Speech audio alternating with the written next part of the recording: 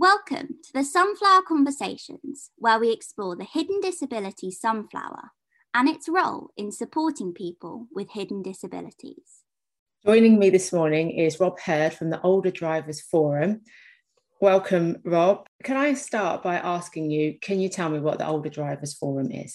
Yeah, the Older Drivers Forum is an organisation. It's a non-profit making organisation made up of experts in road safety, health and various different things, all who come together regularly to try and find ways to help and support the mature motorist to carry on driving safely for longer. And can you tell me why it was set up and when? It got set up in 2013. I set it up because at that time I was a serving police officer for Hampshire Police, and I was working in our serious collision investigation unit. And unfortunately, I dealt with a terrible collision which involved an 89-year-old driving the wrong way up a dual carriageway. And he'd obviously got a bit confused. He ended up having a collision with a 28-year-old, and then unfortunately the 28-year-old lost his life as a result of the collision. Our investigation showed that the older gentleman was a retired GP, and he was blind in one eye, below the legal limit in the other, and really should never have been on the road. And that made us realise that actually there's a lot of people thinking that they're perfectly fit and healthy to be on the road when sometimes they're not. So I ended up writing a bit of a research document about older drivers and what we, the police, could do at that time about helping and supporting them. And that's where we came up with creating the Older Drivers Forum. And since my retirement, I've now carried on that organisation because we've seen how much it helps and supports people. It's not about taking people off the road. It's about giving them all the support to carry on driving safely for longer, but also gives them hints and tips about when is the right time to retire from driving, because we're all going to have to retire at some point. We rolled it out to several other areas across the country. And from there, we really identified that actually it was so successful that now we've rolled it out as a UK version. And really, we're engaging with people all the way across the UK, giving them help and support. And we get around about 10 to 12 emails a day from people asking advice. We've got lots of instructional videos, lots of advice. You even can get the links to renew your license and look at medical conditions. And we're there really as a one-stop shop to give you the advice and signpost you to the right people to help you. And who makes up the forum? Who else is involved in that with you? Well, we've got people from the police, we've got people from the fire, people from medical backgrounds, we've got experts in stats so that we know that we're doing the right thing with the right people. We've got older people themselves helping us in it. We've got people from various different organisations, really just who have an interest in helping and supporting older drivers. But we're not about promoting businesses for people. What we're about is actually just trying to give people directions of what is available out there so that they can get their help and support, because before really there was nothing there to help and support people, and we really thought that there was something lacking. Can you explain to me a little bit about Fit for the Road? Yeah, so Fit for Road really was a week campaign that we ran around in September. Now we ran it in coincidence with Project Edward, and Project Edward stands for Every Day Without a Road Death, and it's a sort of national road safety organisation trying to raise awareness to people about how we can reduce the number of deaths on our roads, because actually, unfortunately, we're having 5 people a day on average in the UK killed on our roads, which is, when you look at murders and various homicides, you're looking at 1.5 people a day killed. So, you know, if we were having that amount of murders every day, people would be going, this is terrible, we've got to do something. But for some reason, people are accepting that deaths on the road are almost acceptable. So it's really down to responsibility to all of us to do something. Now, the theme for Project Edwards this year was Fit for the Road. So what we decided to do is run a week of webinars on one campaign, really just looking and helping and supporting older drivers on a plethora of different subjects, from, you know, renewing your license, the risks faced by older drivers, what driver appraisals were available, eyesight. We even looked at things like dementia. We looked at dash cams. And we actually had a really useful webinar on electric vehicles, because often we're being all pushed to move towards electric vehicles in the future. And it's quite a daunting thing for the best of us to understand it. So we ran a whole webinar on that. And if anybody's actually interested in electric vehicles, I have to say this isn't just about being focused for the older person. It's a very useful webinar about everything there is to do with electric vehicles and the advanced technologies that are now fitted to cars, which many of us haven't got a clue about how they work. And I have to say, even though being an ex-traffic officer myself, I learned a lot from just listening to that webinar. So I think there's lots of useful help and some advice for people. Are your webinars, are they all recorded? Yeah, they were all recorded. They're all up on our website. So if people visit our website, olderdriversforum.com, and they basically go to the front page, you'll have a link to webinars, or you'll see there an events page which says webinars. Just click on that and all the webinars are listed on there, and you can watch them at your own interest or time. I think with the recent I don't know if you would call it a crisis, but with the fuel availability, I think many drivers are thinking, right, I need to start seriously thinking about an electric vehicle. Yeah, I think it is going to be something that affects all of us. I mean, unfortunately, I'm a bit of a petrol head myself, so I like my cars and motorbikes and I like the old combustion engine, but I can really see a benefit of the electric vehicles in the future. I will miss the other stuff as well, because I like that lovely sound of a big old V8 and things like that. So, but, I think, yes, we need to look after our planet. So everything in moderation.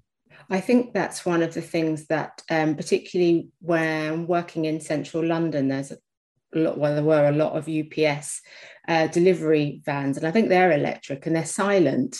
And that was something that is actually very dangerous, isn't it? Because it's one of your main sensors, and if you don't hear the vehicle coming, that is incredibly dangerous. Yeah, and certainly as we get older, sometimes it's well known that, those sort of faculties, some of our senses, our eyesight, sometimes our hearing depreciates. So therefore, it's really difficult for an older person maybe coming up to cross the road as a pedestrian, looking for those gaps, looking for things, maybe not realizing that there's a vehicle just about to pull out, because quite often we'll see a car or a van parked next to us and we'll be able to hear the engine running. So we expect it to pull out. But unfortunately, an electric vehicle can just suddenly start moving. Technology has taken over a lot. We talk about electric vehicles and the adaptive vehicles and the automatic stuff that can help us. But that has all helped. And we've seen a decrease over many years of fatalities, but now they've plateaued. And now the only way that we're going to change it from in the future is by each one of us making that conscious decision to change our behavior and seek help. And that's really where with the Older Drivers Forum is identifying two people, the point that don't become complacent about your abilities, because we can all say that, I'm a retired police officer. 2 years ago, I retired. I used to be a class 1 motorcyclist, a class 1 car driver. So the highest qualifications you can get. Now, am I still that now? Well, I'm not, because I'm not having that regular refresher like I did in the police every year. So therefore, my abilities drop off. And we get a lot of people who say, well, I used to drive 50,000 miles a year. I'm an expert driver. I think what you're doing is great, but it's not for me. And unfortunately, our research shows that they're actually the highest risk, because they're the risk takers, because they are driving beyond their abilities. They're very much complacent about their abilities. So what we're saying to people is, don't be complacent. All of us have to carry on brushing up our skills as we're going on driving. It's a responsibility. A car is a lethal weapon. You mentioned about faculties as in your senses, your eyesight and your hearing. Are they the main causes of difficulty for drivers, or are there others? I mean, obviously, those are medical issues that can affect people really as we get older. But I think on top of that, we also have the problems to do with things like lack of concentration and distraction. A moment's inattention can be the difference between life and death at times. So those are our biggest things, is really distractions are our big problem. Lack of concentration, not thinking about the road, not abiding by the speed limits, drink and drug driving, still not wearing seatbelts. All these things are the things that are actually causing problems. And for older drivers in particular? The biggest risk for older drivers is actually turning right out of a side road across traffic.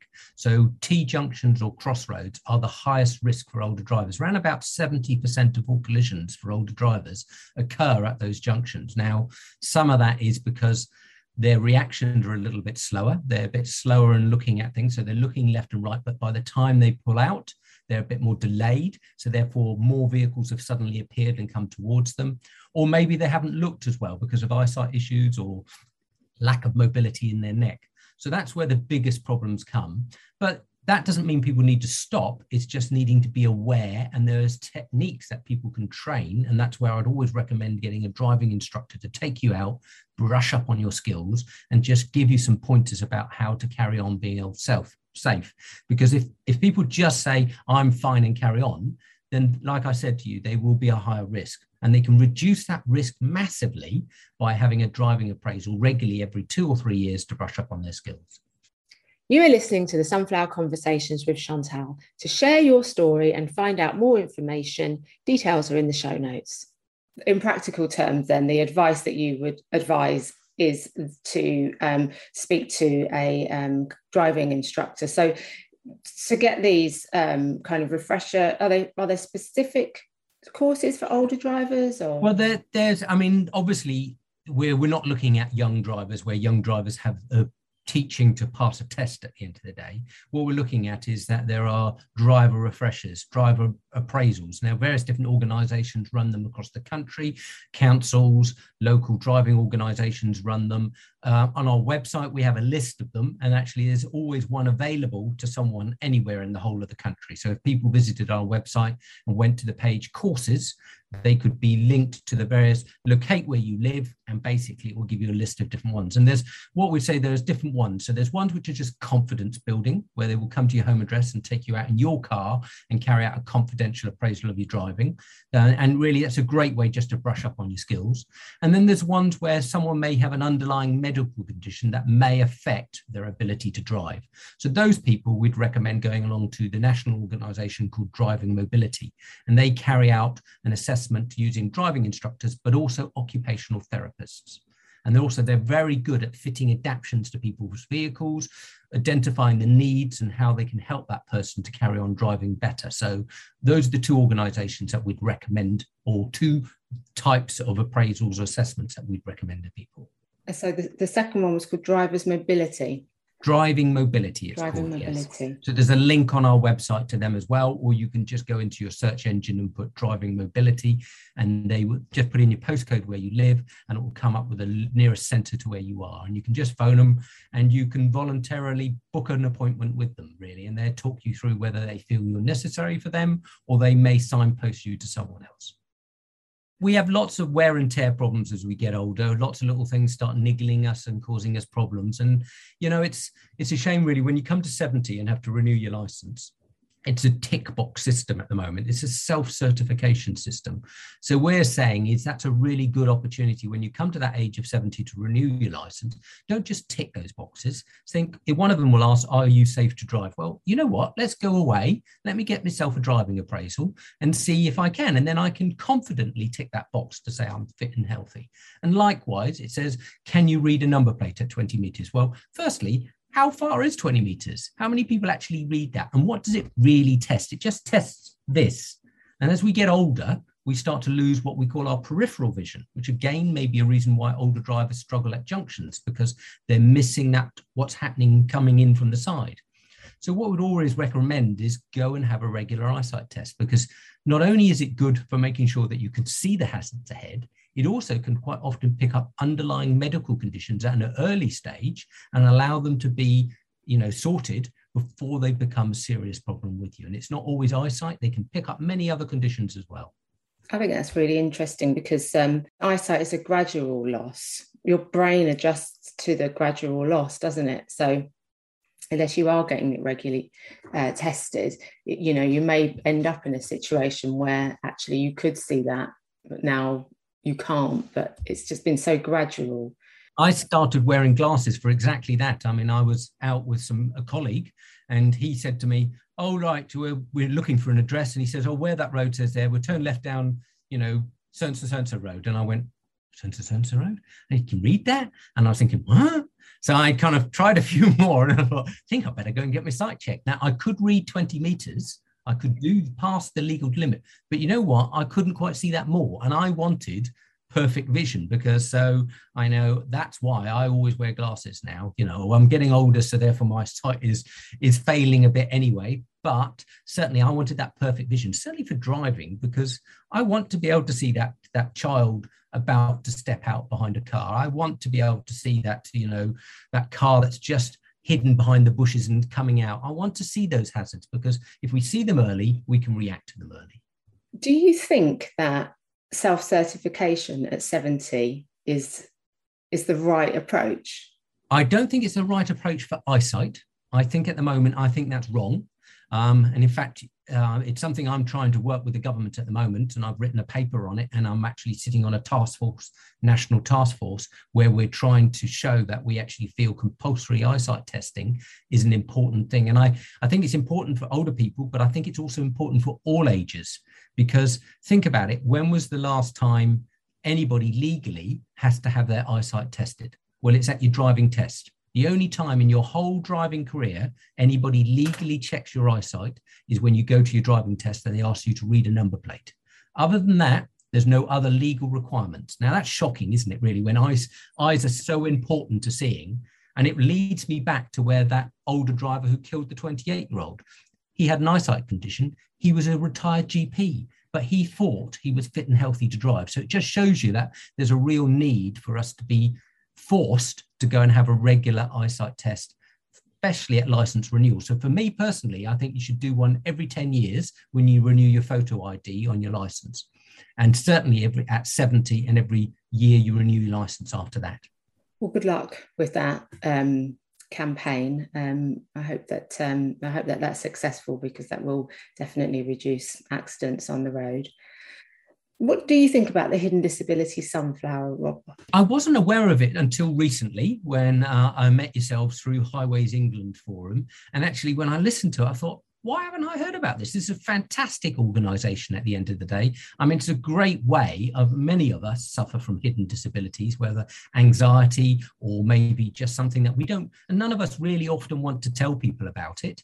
And what a great way of actually showing an identification to someone, so those who need to know see that visible sign and actually can have respect for people and actually treat them with respect. Now, me as a traffic officer, you know, I know we've got Highways England call them traffic officers. I still call myself as a traffic officer or roads policing officer when I was. That would have been a great thing for me as well, because quite often we would come across people that we would stop, or come across them at a collision or an incident, and they may be something going on which we don't know about. And we're thinking, come on, want you to do this, want you to do that. And actually seeing that sign will make you think, aha, I need to have a quick chat with that person. I will need to say to them, you know, is there anything I can see the little sunflower sign on your vehicle? Is there anything that I can help, especially to help with you? Because it's all about respect and care for people, really, at the end of the day. And I think that's where I think this is a really brilliant campaign. And I really hope as many people take up using the sunflower as possible. You are listening to the Sunflower Conversations with Chantal. To share your story, details are in the show notes.